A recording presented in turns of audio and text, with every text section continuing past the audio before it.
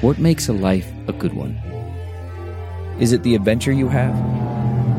Or the friends you find along the way? Maybe it's pursuing your passion while striving to protect, defend, and save what you believe in every single day. So what makes a life a good one? In the Coast Guard, we think it's all of the above and more. But you'll have to find out for yourself. Visit gocoastguard.com to learn more.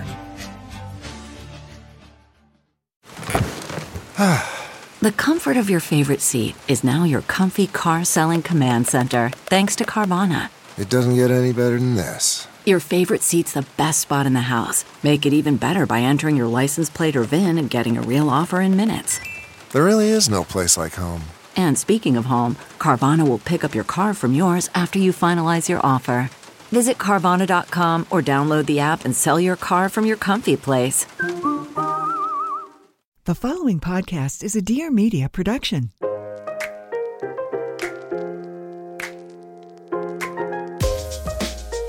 Hi, this is Pia Baroncini, and welcome to Everything is the Best, the podcast where I get vulnerable and make others do it with me. The goal here is to deep dive into interesting people's journeys, finding common denominators, and hopefully making you feel not so alone. So let's laugh, let's cry, and let's get inspired to live our best lives. Hello, my darling. I want to apologize in advance for how intensely emotional this episode is. I don't know what happened, but the hour leading up to talking to Tembi was, I don't know, I was overcome in a way that I definitely had not expected. I think the combination of, kind of like revisiting the loss of my father coupled with the intense fear of something happening to my husband, which, by the way, I know is extremely selfish, talking to somebody who went through it. I don't know, all that emotion coupled with this just pure light and joy that exudes from Tembi. It was just all overwhelming to me. For those of you who don't know, Tembi wrote a book about losing her husband. We recently connected at Reese's Book Club because Hello Sunshine, Reese's production company, is currently producing a Netflix show based on Tembi's book.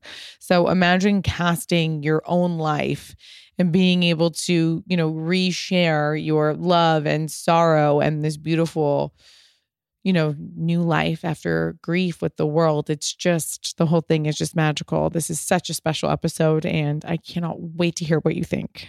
But please know in advance, if you're looking for something super lighthearted and funny, this one's on the emotional side. But I want to talk about you. You have such an incredible life and career, and you've been in a million things. And so I want to, for people who don't know you, you're from Houston. I grew up in Houston, Texas. Which I love Texas so much. You do? I love this. If I did it, when Davide and I were like kind of off and on for a second, I remember telling our family friend Butterbean, I said, Butterbean, if I don't end up with this Sicilian guy, I'm going straight to Texas. I need a cowboy. Because it's the same charm. So you like a dramatic man. Let me just say. That's what I'm taking. Southern men. And Southern, there is a sensibility. I will say that. There is a sensibility. I know firsthand. Absolutely. So how did you end up in Italy? So when I was in college, I was an art history major. Mm-hmm. And cool. as a requisite of my major, I had to learn a language. And when I tell you, I was like, wait, what? I thought I could just study art. I have to learn a language. And the choices on the table were French, German, and Italian. And my reasoning as my freshman college self was like, not crazy about French food. Not really Germany. Yeah. Cold. And then I was like, Italy. I love pizza. Yeah, fair. It was kind of random like that. And so I was like, okay, fine. I'll study Italian. And if I get good enough, I'll actually go to Italy. And I had a TA at the time who I was also sort of college hookup, whatever, that stuff. Yeah, right. Who was like, you should actually go to Italy. That's a great place to learn language and blah, blah, blah. So anyway, fast forward to me landing fresh passport had never been out of the country, never been to Europe, and I land in Italy. And, my book sort of opens there, but I very soon thereafter met this beautiful Italian chef. And that literally was the page turner in the direction of my life. And it's literally one of the reasons why we're sitting here talking today, because that love that happened right then on a street corner in Italy changed my life. And so what city were you in? I was in Florence. Oh, gorgeous. Yeah, gorgeous. I was in Florence, and he was Sicilian, and he was a chef in Florence. And, I was so naive and so not understanding of so young. And I didn't really understand the cultural difference. Florence, it was all just Italy to me. Yeah, random, it's like generic Italy. And I very quickly learned, no. Just like we were talking about like the Southern sensibility here in the States, you have a similar thing in Italy, obviously. And so that's how I got to Italy. Oh my God, what a dream. And at what point did you start acting? So when I left school, so we dated, left college, we continued to date. He moved to the States, and I immediately I'd always dreamed of being an actor, even though I was an art history major. I was like, I knew I wanted to act. And so we lived in New York, and then we came to LA. And how did you get him to move here? Because that's a thing. I imported mine too. So I know that's a thing. Well, here's the thing. He was very much like, I would love to come to the States. Like, he was excited about the whole idea. And there's some stuff which I read about in the book, and is also going to be we can talk about this in the adaptation of the book, but that he, although close to his family, they were in a particular moment, and he was like, you know what? I'm more than happy to come to the States. So it actually wasn't very hard. He was open to it. And Davide has the same kind of in relationship with his family too, where he was like, I don't mind. Especially since his mother passed away. But when she was alive, it was like, how, being far away from her was obviously really challenging. But I think it was, the house is around the mama. So Absolutely. And so many people think like, there's sort of that sort of stereotype of like Italian men as like the mamone, which for your listeners who don't know is like the Italian man who is like so attached to his mother. His brother is that guy. Okay, got it. He doesn't know how to do his laundry. Like since she passed away, his sheets have never been clean. Yeah. Okay. Yeah. So that was not Sato. Yeah, there's one in the family that knows to get away. Yeah. Hopefully, if you're like, I know every time a woman is like, because we do this relationship questions on the podcast, and everyone's like, "Oh, Davide's the best. Like, how do I find a Davide?" And I was like, "There's not that many of them, honestly, because." Okay, I love your honesty. The ones that are great are really great, but Italian people are really, really can be very difficult. I mean, it's a very provincial, closed-minded. Sorry. I mean, it you have to understand the context and the culture of other places to really know that it's not just beautiful and walking around and eating pizza. I mean, it's a tough place to live. Can we put that on a t-shirt? Because so many people are like, oh my God. I'm like, yeah, this might be, I was like, Sato is an anomaly. He might be a one-off. And I don't mean that, but there, it is not easy to break away from the Italian family. I mean, and for people who do, there has to be a spirit within that person that it like supersedes sort of the cultural norms. And they're like, no. They strike out a little bit. So it's great. I mean, strike out on their own. Yes, absolutely. And so you moved to LA. What did he start doing? Was he still a chef here? Yeah. So he was a chef here. Where did he work here? So a million years ago, because this is like a very long time ago, but he was, so first he started in like, there was a place, Marino's, which I don't know if it's on Melrose anymore, but he was there for a bit. He was in and out of hotels. So he was like sort of all over the place in different restaurants. And at one point I'm trying to remember he had the most difficult, I have to say, like transition period into LA. And I will say that it's one of the things we bring up in the series that, we're adapting, because it's not something I talk so much about in the book, but it's very much, and I was like, that was a very hard time. It was a hard time. And it was also hard for him being Sicilian at the time. The community here, when he came to the States, was more like Northern Europeans and I mean, Northern Italians. And there was a kind of like totally closed off, like, well, I'm going to give the job to my friend before I'm going to give it to you. You know, it was 100%. You know what I mean? So anyway, so yeah, he was at various different restaurants. And then after he was diagnosed, he stopped working. Davide has gotten emotional talking about how he was like treated when he moved to Milan as a Sicilian. Okay. Yeah, we could, you know, a whole podcast. We could do it's a whole podcast. It's a whole podcast. Which I'm sure is very fascinating for you.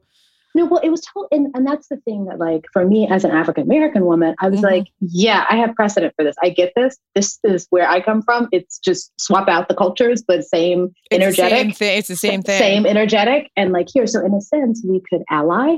Like we understood each other's experience. You know, we both had intracultural experiences. Absolutely.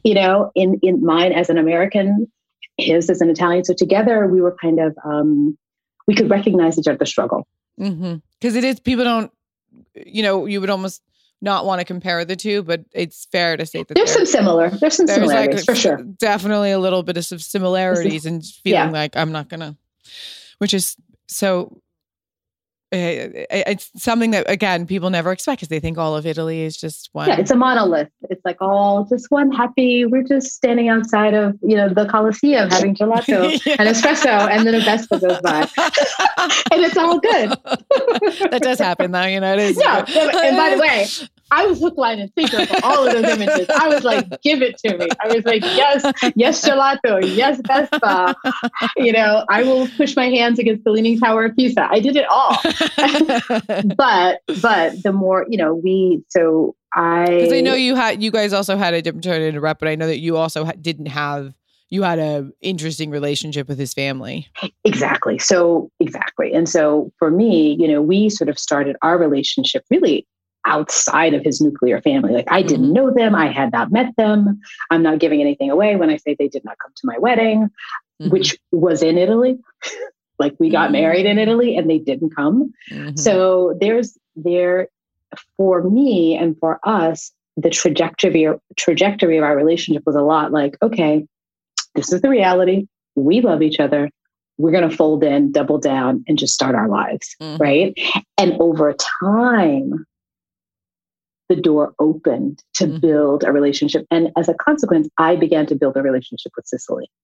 And that is the beautiful unfolding. And a lot of what I read about in the book, it started to happen while he was alive. And then it happened in ways I could never have imagined after he passed away, when him and his mom and I became ever more close. Where are they from in Sicily? So they're a town called Aliminusa, which is so it's in the province of Palermo. Oh, yeah. Okay. Opposite side. Davide's from Catania. So opposite side of the island, you know, in the mountains. I love Catania. I took my daughter to get, it's so cool. But your side of the island has better water. I always say it has, I'm not going to say. Davide hates me saying that, but that side of the island has really gorgeous beaches. Like truly. Yeah. No, it is. Well, you have Mount Etna though. And you've got those gorgeous, like, oh my, and the wine. So, you know, all together, it makes for paradise. Yeah, it makes for paradise. So you guys are living here. You had, and still do, an incredible career in acting. I mean, endless. Oh, I know. So that was always my dream. I was like, I want to be an actor. And I got here and I have been one of the people who've been blessed for my whole career. I've just made a living as an actor. Just and consistent work. Consistently as like a journeyman, what they call like a journeyman actor. And it's like, and it was a beautiful way to spend a life for me, right? And creatively. And I actually thought that was like the whole trajectory of my life. I was like, I'll be an actor and I'll just retire and it'll be great. And of course, you know, through his illness and then with his passing, I never imagined I'd be a writer. Like I didn't know I had a book in me. I didn't imagine I would write a book. And I certainly, and now I'm, you know, also producing and doing all kinds of other good stuff. I know, which we have to get into. So yeah, Saro, he was diagnosed with a rare cancer that he fought for 10 years, correct? Yes. So, and that 10 years, which is why it makes me so emotional, was my mom was my dad's caretaker. He was sick with various ailments and all she did was I know the other side. That also is what makes me like, I know the other side of a woman who is taking care of their husband. Yeah. Yes. Yeah. And raising a child. And you adopted your daughter during that time, yes, correct? Exactly. Exactly. And so that, when I was in it, and I talk very openly about caregiving. It's one of the things that I'm very passionate about, especially because I was inside of it as a young person with a young child. And I was like, oh, this is really hard for so many families. Were you? So I was in my 30s. Like he was diagnosed when I turned 31. He was diagnosed. So young. And so none of my friends had some weren't even married. Those who were married were like, wait, what? They didn't have an ill spouse. And so that sort of like shift in my perspective on life and the world was just incredibly formative. And then those years of caregiving, it's interesting because now, of course, everybody talks about caregiving in a different way because we're 2 years into the pandemic and we've watched what, of course, it's more front and center now, but it's something I advocate for. I wish there were more support services. I know when I was going through it, like just the thing of balancing his care and childcare was like bananas, right? And it's some of the things I learned though, really, I wouldn't trade for the world because it taught me a lot about both myself and my own strength, but also I had a beautiful community of people around me that I don't know. I mean, you know how LA can be like, you have your friends and you go out, but suddenly like some shit really happens in your life. And this community emerged and rose up around me that I didn't know I would have. And that was amazing. That's so special. So you adopted your daughter. He's sick. Were you acting at all during this time? Did you have the pressure to keep work up? I mean, I'm sure financially you felt a large responsibility, right? Yeah. Work, health insurance, all of it, and, it was not easy, like caring for an ailing spouse with a child, making a career as an actress. I mean, come on. Like, I was like, okay, could life like give me one hard thing? Yeah, like it's hard enough to like make a living as an actress. Yeah. And then, being the primary caregiver to two people, an adult and a child in the home was not easy. And, God, it's interesting when I was writing the book, I had to really look back and take inventory of that time in my life in a very deep way. And I can see that I only got through it, as I've talked about community, but I had a few key people who kept saying, I see you. I see what you're going through. Because who was with you? You were valiant. Well, I mean, she was with us and I had family would come in and out of town. And, when she was old enough to go to daycare, she would go to daycare. And when he was well, because he would have periods of, where he was well. And then he was the stay-at-home dad, which was fantastic. And their bond was phenomenal because, he did all the cooking. Yeah. I mean, he did all the primary care in that way for her when he was well. So it was just the roles were really reversed in the typical way that one would imagine a household. And so we were living inside of a kind of family unit that didn't look like anybody else's family unit. And like what applied for others didn't have meaning or resonance for me. And we had to kind of make our own way. And I think that instilled in me a kind of an idea, well, wait a minute, just because it's conventional or this is what society, Instagram, whatever, there was an Instagram, but what things say, I got to just find my way. I have to be in my truth and we just have to figure this out. Was that hard for him? Oh, absolutely. Yeah. Absolutely. We went through that when he moved here and couldn't work. Yeah. It absolutely. For 2 years. It's a small time, only 2 years, but he was devastated that he wasn't. Yeah. It's I think for anyone who you feel if your arms are tied behind your back. Right.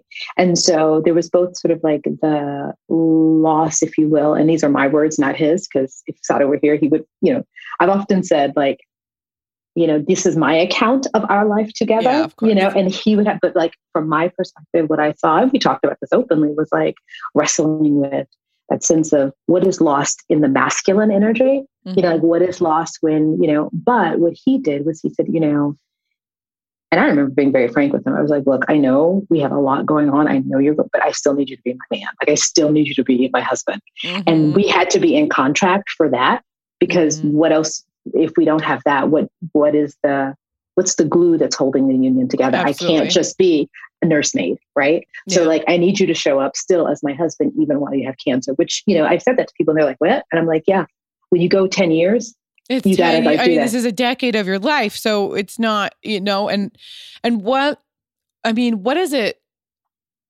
like? I mean, I don't want to overstep it. I mean, it must be very interesting, like waking up every day with somebody who has cancer. Yes. Mm-hmm. It must just really put your life in, truly would a bigger way to put it's everything I'm saying sounds like I'm undermining the gravity of it. No, but there was a kind of for both of us, there was a clarifying sense of the preciousness of time, the gift of health. One of the things that my mom used to always say to me when I would, call with the tears and crying because I just like couldn't contain it, couldn't hold it anymore. Like, it's too much. And she said, I want you to look at all the wellness and health that is in his body. Because it's very easy to focus. And what I would do is I would wake up some mornings and I'd be like, oh my God, what is today going to bring?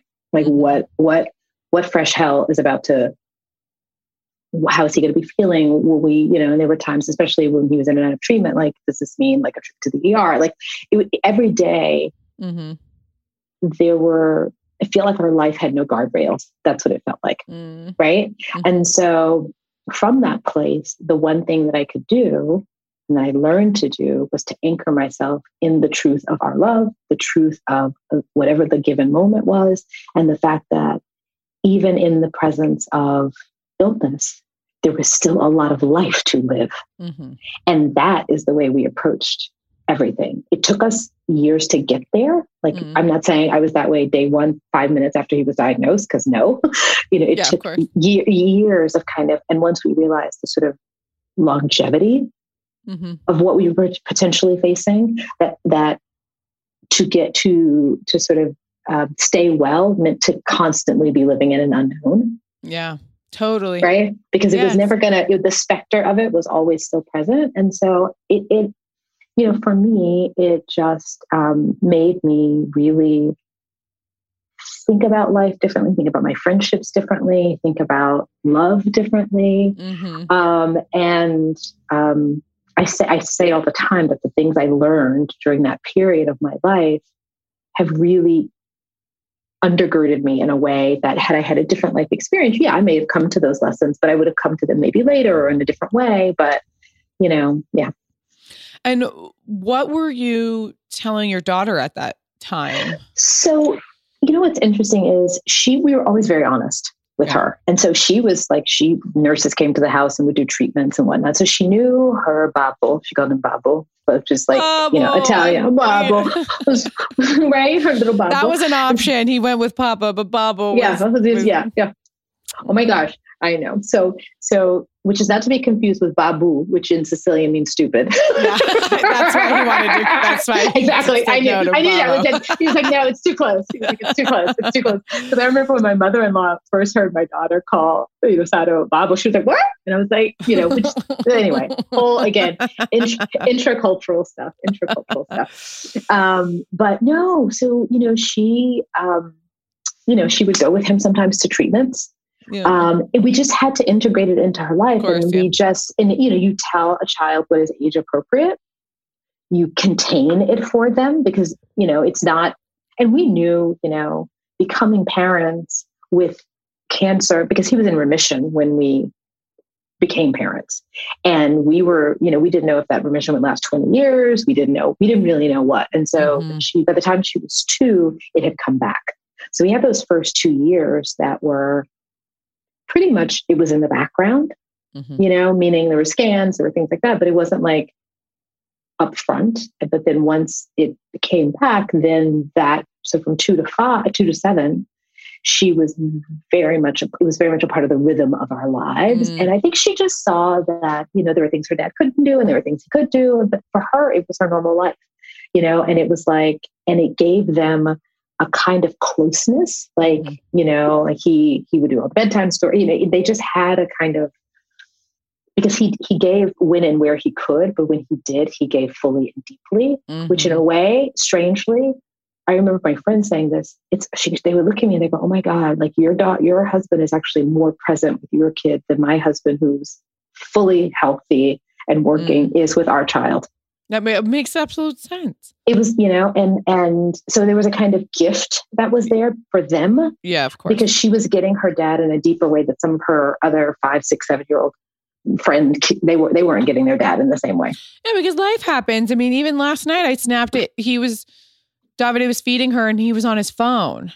And that's normal. He got an urgent work call and was responding to it. And I was like, "You're on the phone in front of her." He's like, "Well, I'm just handling this really quickly." And I was like, no, you can't, like, we got to be present. But like, it's just, that's just how life happens. Like, you can't, that's just normal. So I could understand him just being like, this is my time with my daughter, and being really focused on that. And he understood, like, if something happens to me, I need to build solid, good, lifelong memories with her, because I want her to always remember me. Oprah had an episode so long ago about a mother who had cancer and left videos for her daughter for her 12th birthday, her 15th birthday, how to put in a tampon, what happens when you get your period. She had recorded all of it because she didn't. So I can't imagine this like almost sense of urgency to like want to teach your daughter as much as you can. Oh, absolutely. Absolutely. And I, it's interesting you mentioned I saw that same Oprah episode long ago, right? I was in like third grade when that I was like, I didn't even know. I don't know if I even knew him. Whatever. The point is, it's one of those episodes that you never forget. Mm-hmm. Like, especially as a daughter, like I remember watching it and be like, "Oh my God," like you never forget. So fast forward, I'm going to tell you something. Like when Sado was ill, I was like, could he do something like that for her? Like I kept thinking of like, what are these time capsule like moments that he could do? And I came to him and I was like, could you? And he looked at me like, are you fucking out of your mind? Yeah. and by the way, mostly because he was like, I can't right now. I don't have the bandwidth to try on my death.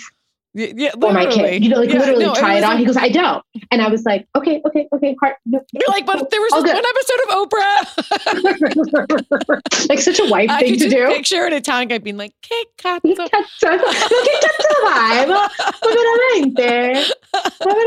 No, he was, and I have to say, I mean, that was one of the charming things about him, and which I also sense is like a part of like your relationship with Davide, is that sense of like, you can be going along and like, we're all like, for me, let me speak personally. I would be going along and be like, oh my God, this is so like full on enthusiasm, like American, like, yes, let's do it. And he would be like, what?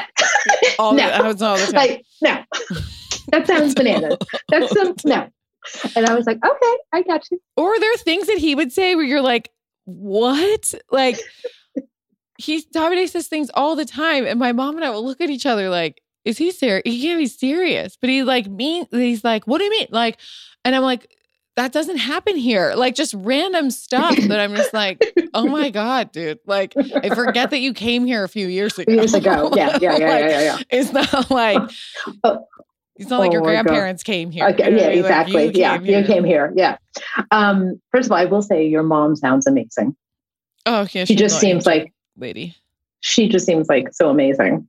It's not, it hasn't been easy cohabitating at all until the baby came. And then I kept saying, like, Davide, when the baby comes, you'll understand. Like, when the baby comes, you'll understand. When the baby comes, you'll understand. And then the baby came and he was like, okay, I get it. And I was like, I told you. I told you. Yeah. It's like, we can go to dinner. Also, yes. She has one grandparent. Yes. And, Davide's dad is Sicily's far. It's far. It's 24 hours door to door. Easily from me from my front door to the front door of Sicily, of the home that, it is 24 to 26 hours depending on my connections. Whether it's saving more and spending less, getting organized, or losing weight, there's a lot of worthwhile goals to set for yourself this year. But that my top goal is learning Italian. And I've been doing it with Babbel, the language learning app that has sold more than 10 million subscriptions. Not only is learning a new language fun and engaging, it's a nice new hobby. I personally need it because I don't need my husband and daughter ganging up against me. The whole Babbel process is addictingly fun. It's fast and easy. Babbel teaches bite-sized language lessons for real-world use, which is obviously incredibly important for anybody, but especially me, because I don't need to use weird formal things that I'm never going to use in real life. I need to know everyday sentences. Babbel's 15-minute lessons make it the perfect way to learn a new language on the go. Other language learning apps use AI for their lesson plans, but Babbel lessons were created by over 100 language experts. Their teaching methods are super cool, and they've been scientifically proven to be effective. With Babbel, you can choose from 14 different languages, including Spanish, French, Italian, and German. Plus, Babbel's speech recognition technology helps you improve your pronunciation and accent, which is so cool. There are so many ways to learn with Babbel. In addition to lessons, you can access podcasts, game videos, stories, and even live classes, which Davide always tells me is the most important thing. You have to practice. Plus, it comes with a 20-day money-back guarantee. Start your new language learning journey today with Babbel. And right now, when you purchase a 3-month Babbel subscription, you'll get an additional 3 months free. That's 6 months for the price of 3. Just go to Babbel.com and use code PIA. That's BABBEL.com and code PIA, P-I-A. Babbel is language for life. Parallel is the first and only OBGYN-founded women's vitamin brand. They bundle all the daily vitamins a woman needs into one recyclable packet with formulations tailored to wherever you are in your hormone life cycle. I've been taking the Mom Multi since Carmela was born, and it's been a dream. I just take my one packet and I know that I'm getting everything that I need. It's made to support you through the early years of motherhood with added supplements to help manage stress and promote healthy hair, skin, and nails. I love it. You know that I do because I talk about it all the time. And they also have a men's multi, which it's been impossible to get Davide to take any vitamins, but every night when he eats dinner, I set that little packet next to his plate. He knows it's non-negotiable. What's really exciting is they just launched a women's multi that all women of reproductive age can take. It's called the Women's Daily Vitamin Trio. Parallel Women's Daily Vitamin Trio was formulated by a team of OBGYNs, nutritionists, endocrinologists, and naturopathic doctors.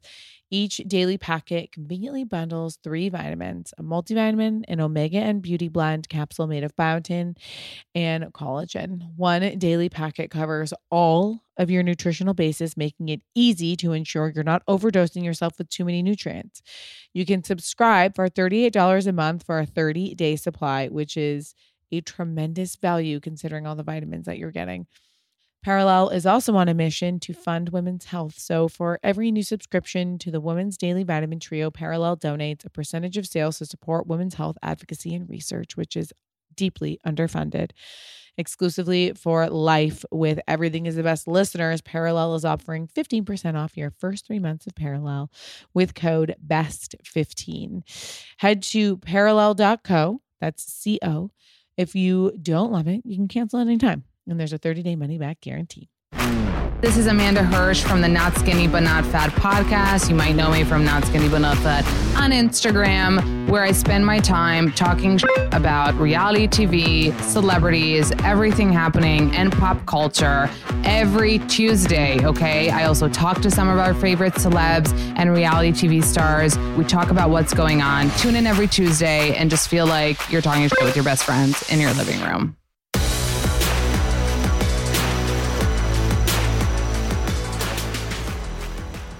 So my next question, clearly for 10 years you had thought about that moment and then it comes, and how are you getting out of bed in the morning? I mean, I can't. I didn't. I mean, I will be honest. My family moved in. My stepmom came and lived with me for almost 4 months, I want to say. Yeah. I don't think any of them knew they were going to have to do that, but none of us as a family had been through something quite this epic.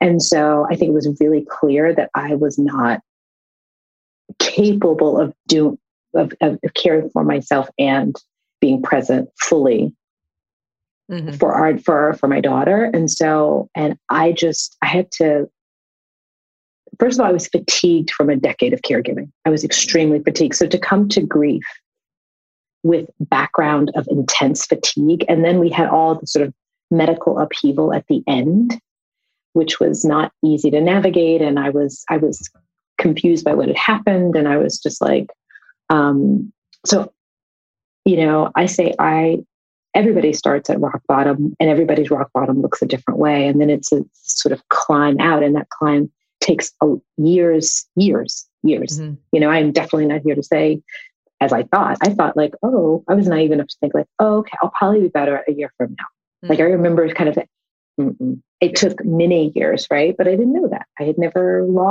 lost grandparents, It's too young. It's young. A whole different thing. Yeah. Yeah. It's a whole thing to build up. It's like, no matter how much faith or like, I'm sure in 10 years of being with a sick person, there must have been so many beautiful aha moments when you're like, there is a God and God is real and this is magic. And like, I understand, I'm sure you had high moments, and then you have to then again, try to search for those moments, right? Because it just could be, how could God inflict so much pain on someone? Well, and the other piece was the one gift that I will say, and I've talked to people when I give, talks and things, I say, if you are with someone who's ill in your life and there's a long-term illness and it's chronic, maybe there was an opportunity to say everything we wanted to say, to leave nothing unturned, to greet each day. You ask me how I wake up. I would have my dread, and then I would look over, see him, and be like, oh my God, I fucking love you. Mm-hmm. And like those two things always sat side by side for me, always. And so to a large degree, I knew in those conversations, he was very forthcoming in saying to me, and I write about this in the book, that he's like, I want you to have a full life.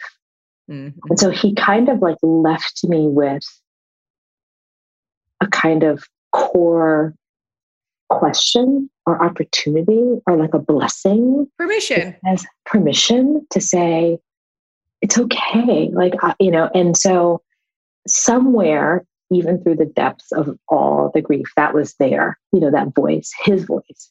And in a way and I've talked about this with like, with people who are widowed, I say, your relationship doesn't end just because they pass away. Yeah. Like I will always be Sado's wife, like till the end of time. And by the way, I am have remarried and I'm still Sado's wife. Yeah. And by the way, those two things are true.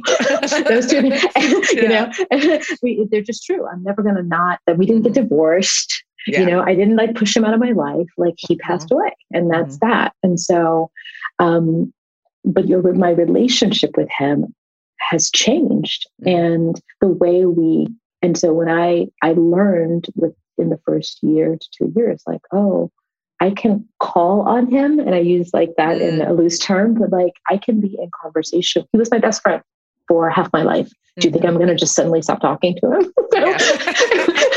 I'm not. Totally. And by the way, I don't know that I get answers back, but I can still. I talk to my dad all the time. Yeah, you have a conversation, and it's sort of like, and then really listen for the openings, listen for any messages that sort of say, okay, maybe I am on the right path. Because I would be like, send me. And it sounds cliche, any sign. And for me, because I'm someone, and he knew this about me, I'm very like, I have very vivid dreams. I love to talk about my dreams. Like it's a whole thing, right? So he appeared in my dreams many times. And for me, that was sacred. Mm-hmm. For me, that was like him from the other realm saying, I'm here with you. And so wasn't it one of your dreams that also kind of like inspired you to write the book? Yes. Yes, it was. It definitely was. So two things. One, you asked about how I got through those 10 years. I sort of didn't say that how I got through them was also, I was acting, yes, but at times when I couldn't, I was like, okay, I can't really act. I need to be home caring, but like my creative being, who I am, like at the soul level, has to do something creative or I will go crazy. Mm-hmm. And so a friend of mine, very wise, her name's Julie Ariola, she was like, you need to write. She goes, write this experience out. Yeah. And so I started taking classes at like UCLA Extension and whatnot. Fast forward to me having almost a decade of like journal entries and things. And so I knew that there was gold in all of that, even if it was just for me to better understand myself. But then my sister, who I have not mentioned until now, but she's amazing, who is a novelist and a screenwriter.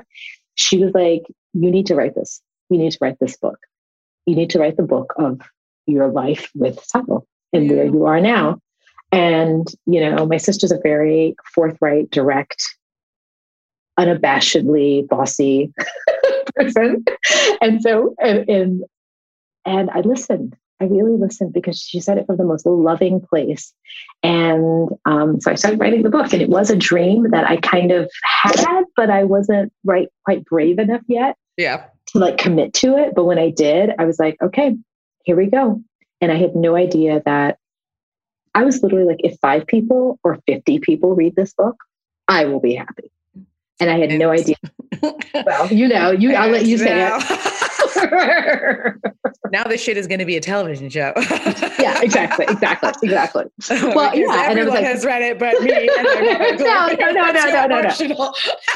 But what's crazy is like a lot of mother-daughters read it together who have actually been through what you and your mom have been through, what my daughter and I have been through. But no, when I read the book, it got picked Reese's Book Club. Right. So my book was a Reese's Book Club pick, and that literally changed the trajectory of both my life, the story in some ways. I mean, this continuation of the story. And then it's been picked up by Netflix, and we filmed it, and we're in editing now, and it will be out in the world later this year on Netflix. And so this life that I've had with Sato, this beautiful conversation that will be in with him for the rest of my life. I'm still in this conversation. And some days I look up and I'm in my car and I'm like driving to the lot, like when we were filming it, I'm like, Sato, can you fucking believe this is happening? Ring Concierge is the ultimate luxury jeweler designed for women by women. It's a favorite among celebrities and all your favorite influencers. It's founded by Nicole Wegman in an effort to change the way women and men buy engagement rings and jewelry. I mean, listen, this is like a very male-dominated space usually, right? And literally down to the traditional idea of men buying the ring. And this way you can go online, you can design your own ring and kind of keep it on hold there until the time is right. And that you're going to end up with exactly what you want, which I just think is so magical. It really redefines the idea of luxury and fine jewelry for a new generation of women.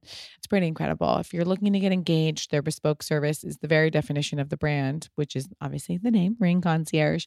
And, just remember, you don't need to wait for a man to buy jewelry to treat yourself. The best part is you can keep building your collection, whether it's stacking rings, bracelets, or necklaces. You can create your own stack style.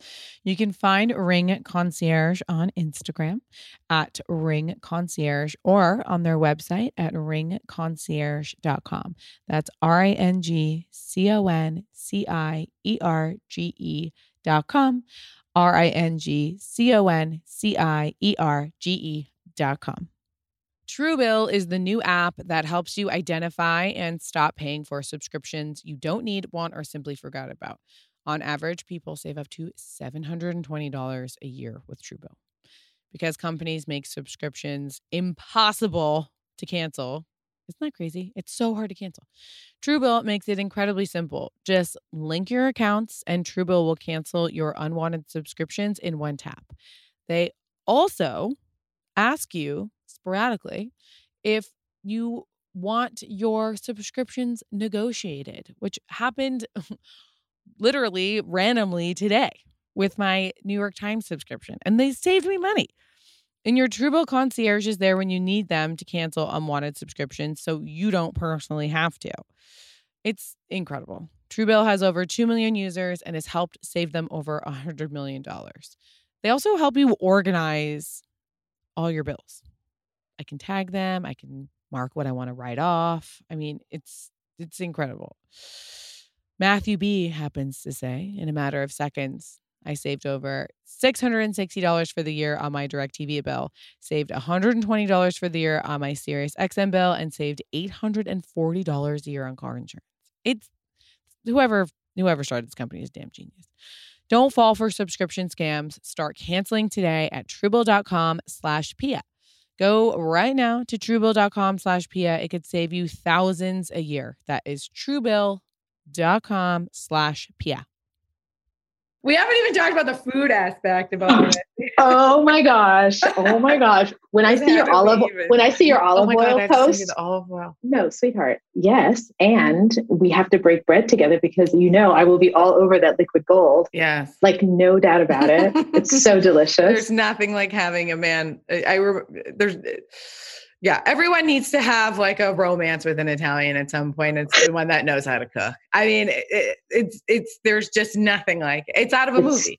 It's sexy as fuck. Yeah. It's I remember Davide being like, "You love me now. Wait till I cook pasta for you." And I was like, "Ew, that's so corny." And then he cooked pasta for me, and I was like, I remember calling all my friends and being like, "You guys, Jess was in a movie." Yeah. Shirts off, music is on, like he's dancing, the food's good. I'm like, what the fuck is happening? It's so cliche, but it's so good. But it's so true. And it's like, that was totally my experience. I mean, when Sato, the first time he cooked for me, because he was pursuing me a lot in Florence, and I was like, I don't know. And I was like 20 and date, whatever, in a different relationship. Yeah, you're like, there's a million different men here. We're all sexy and hot. All hot. I was like, take your time, buddy. Hold on. I got to get through a few other ones first. No, I mean, but nonetheless, no. So he was laser focused. He was like, you know what? Let me invite you to my restaurant. Oh. And so when he did, I write about that opening meal, I was like, holy, this man is making love to me, and I have not touched him. And yet I have been made love to. Okay, this is new. Okay, how amazing, first of all, Reese Witherspoon is like a very normal, nice person. Okay. Really, Pia? It deserves to be said in this podcast. No, first of all, let me say, I can talk about Reese for so long. And by the way, we've only met twice. Like, it's not like we're not close. Anyway, yeah. And I'm like, my friend Reese is so normal. And but she that genuineness emanates from her. It emanates from her. But the thing that I love to talk about is the way she is truly transforming women's lives. As writers and as storytellers, because the stories that Hello Sunshine and the company is putting out are so transforming. I literally am someone whose life she changed simply by saying, I read this book. This feels of value. This feels like something worthy of a large platform, worthy of a large readership, because it speaks to the transformation. It speaks to mother-daughter relationships. It speaks to mother-in-law relationships. It speaks to the idea of being on a journey, that a woman's life is this journey that will change and have many different iterations. And so,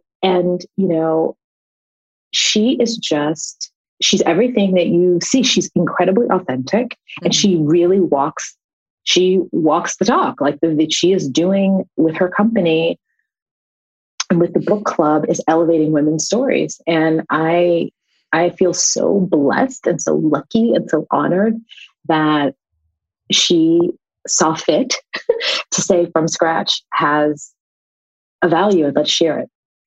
What was it like casting? Oh my gosh. Yeah. Okay. There's so many parts I can tell. Like? Okay. Let me just tell you. So we were in the writer's room, like, taking the book to screen and writing all the scripts. I was like, guys, we're looking for a friggin' unicorn. We're looking for like, not just an Italian guy. He's got to be Sicilian. Like, so he's got to speak Sicilian. He just has to. It's like, and he's got to look good. He's got to have a heart of gold. He can't be like too macho, because it's not like, that's not it.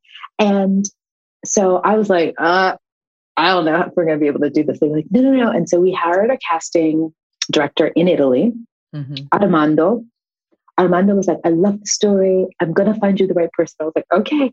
Literally, I can't tell you.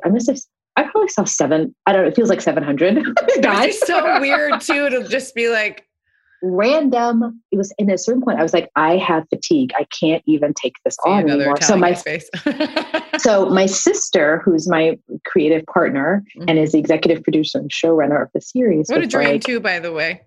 To work with your sister, to have her be side by side to elevate all of this. So she says, so we kind of like, she would watch a batch, I would watch a batch. She would watch a batch, I would watch a batch. And then we'd go like, okay, here, you just watch. I saw 20.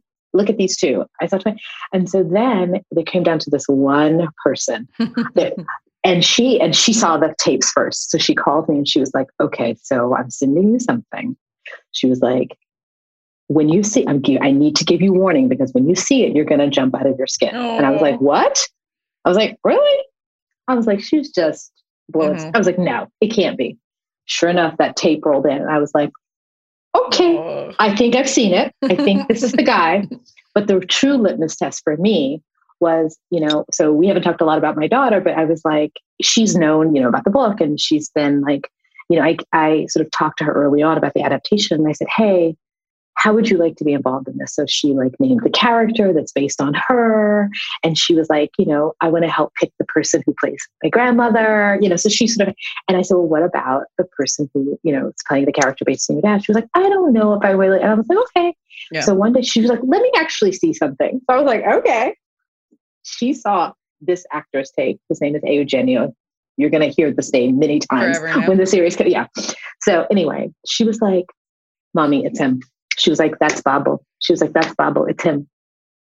And when she said that, I was like, okay, well, then it's in the cards. Of course, then it became about like, how do we move? We internally, me, my sister, and my daughter knew this person.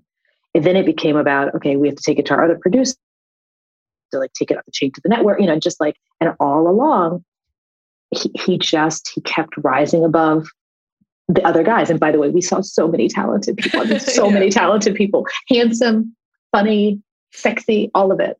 But that core something, that intangible, and it's funny because me as an actor, like I've been on the other side. I've been the person auditioning. Yes, and so now I'm like, oh, I see how this works.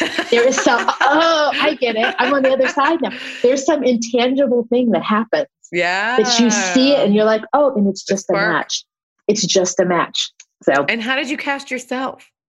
Well, I didn't have to. Were you just like, So Reese was having dinner with Zoe Saldana. And that's how it happened? Mm-hmm. Oh my God. Because Zoe's married to an Italian. Did you know this? I know. Yeah. Oh yeah. I follow them on Instagram. I love watching. Yeah. He's got the long hair, the whole thing. Yeah. The whole, artist, former soccer player, all the stuff, right? Marco.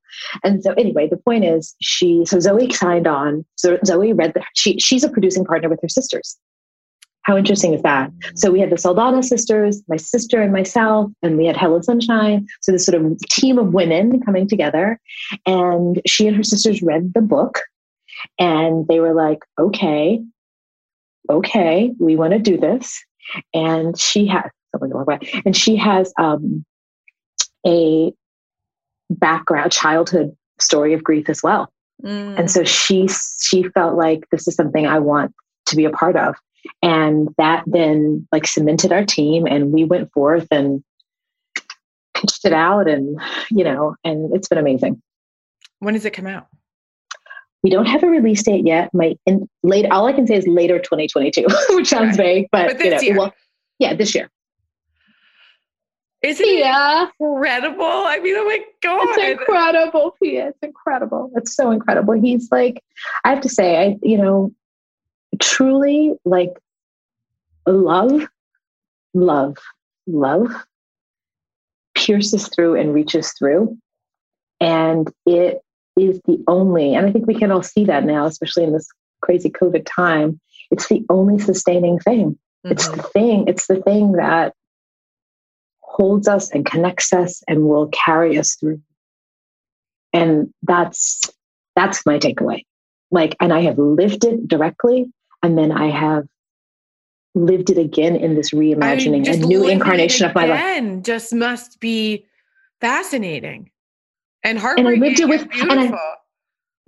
To all the things. You have to write a book about this experience. I think I might. Because it's so meta and incredible and everything coming together so perfectly. Yeah, I mean, love is just like a tangible energy. It's undeniable. Oh my gosh. And you're remarried? I am. Yes, I am. And that is its own beautiful gorgeous unfolding story, and my daughter like creating a blended family, and like her letting him in, and it's been a whole emergence that I really truly did not see coming, but I'm grateful. Yeah, because life is so different happy. chapters. Yeah, exactly. And that's so possible. Wonderful. And so it is just like a beautiful happy ending at this point. I mean, I just like, not that it's even the ending, it's the beginning, but like, it's just.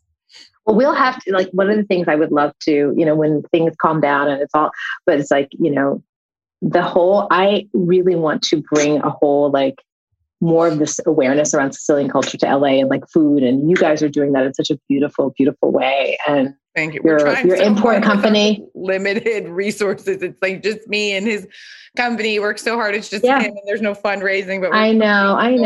Because the experience, like when you walk into Davide's store, everyone it like hits you. You're like, whoa! Like it's a 500 square foot space, and his energy is so special and so. Yep. No, so by the way, I am happy to be like, woohoo, to sort of, because I know, I remember, when Sada was trying to sort of get things going, I was like, God, there's something so special here that we could just like, it's like, and it's for me, the bittersweet part is I feel like I'm doing that now in his passing, but that he's still with me in it, but what you guys are doing and the olive oil, it's amazing. I can't, we have to find a way to break bread together and celebrate it. And literally. And we will literally have it, because when we met at Reese's pop-up, it was there. And so like I was like, oh, this feels like the oil, the book. Here, have your little Sicilian experience, people. Get in there. I know. We got to do something with both, because it's just, you are a magical angel. Everybody said you're so special. Everyone, all the women involved in Hello Sunshine who put the olive oil, they were like, you have to meet him. Like that night after, Anita, who was working on the project, she was like, wait, I can't believe you guys didn't I should have arranged for you guys to have dinner afterwards. Like this. And by the way, when going, like, I don't know how often, and again, COVID is like a crazy time, but whatever. I'm so over it. When the days return, when the normal quote unquote normalcy returns, and I don't know if you guys go to, we go every summer. We're there, like my daughter and I, for the summer. Yeah, we go. Yes. Okay, so yes, so we will be meeting up. Yes, because we make the olive oil in Partana, so we're on that side of the island too. Yeah, perfect. We're like all island when we're there. It's so crazy how like the amount of like we always rent a car and just drive around. And, yeah, we'll do both. My we'll gosh, do some here. I love it. Thank you so much. This has been such a pleasure. I came in so hard with ugly crying. No, by the way, I love an ugly cry. And I love the vulnerability. No, I think because not everybody is willing to be vulnerable, and that's the thing. And I, look, you don't write a memoir about your late husband. Sorry. And sort of, not be like, I don't need that energy. Thank you. And also not be willing to say like, hey, I'm like, literally, I remember when I wrote the book, and then I realized, like, I hit that aha moment, like, oh, this is actually going to be out in the world and people are going to read this. Then I was like, oh, I really put my soul out there. Like, there's a kind of vulnerability. So when people offer that to me, I take it as a privilege. Okay. It's a privilege when people will be vulnerable and their most authentic, cool, beautiful selves with me, which you are completely. Well, you really bring that out in people too. And it was interesting, like researching you the last couple of days before, like, I was just like, wow, there's like a light about this woman that is so special. I mean, truly it comes through in everything that you do too. So thank you. I'm just happy for you. Thank you. Thank you, Via. Of course. Thank you so much. And also you need to help me speak Italian. So that's another thing. Let's do that. We can figure that out. I get so self-conscious of that. I'm like, oh. Well, have a great weekend. And thank you so much for taking the time to talk to me. It's a pleasure. Have a great weekend. You too. Bye. Bye.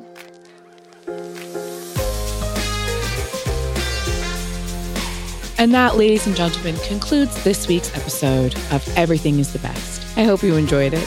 Please rate, review, subscribe, all that stuff. Maybe leave a comment. But remember, shitty comments are for shitty people. Go ahead and follow me on Instagram at Pia Baroncini. And I hope you have a fabulous, fabulous rest of your day. Love you. Ciao.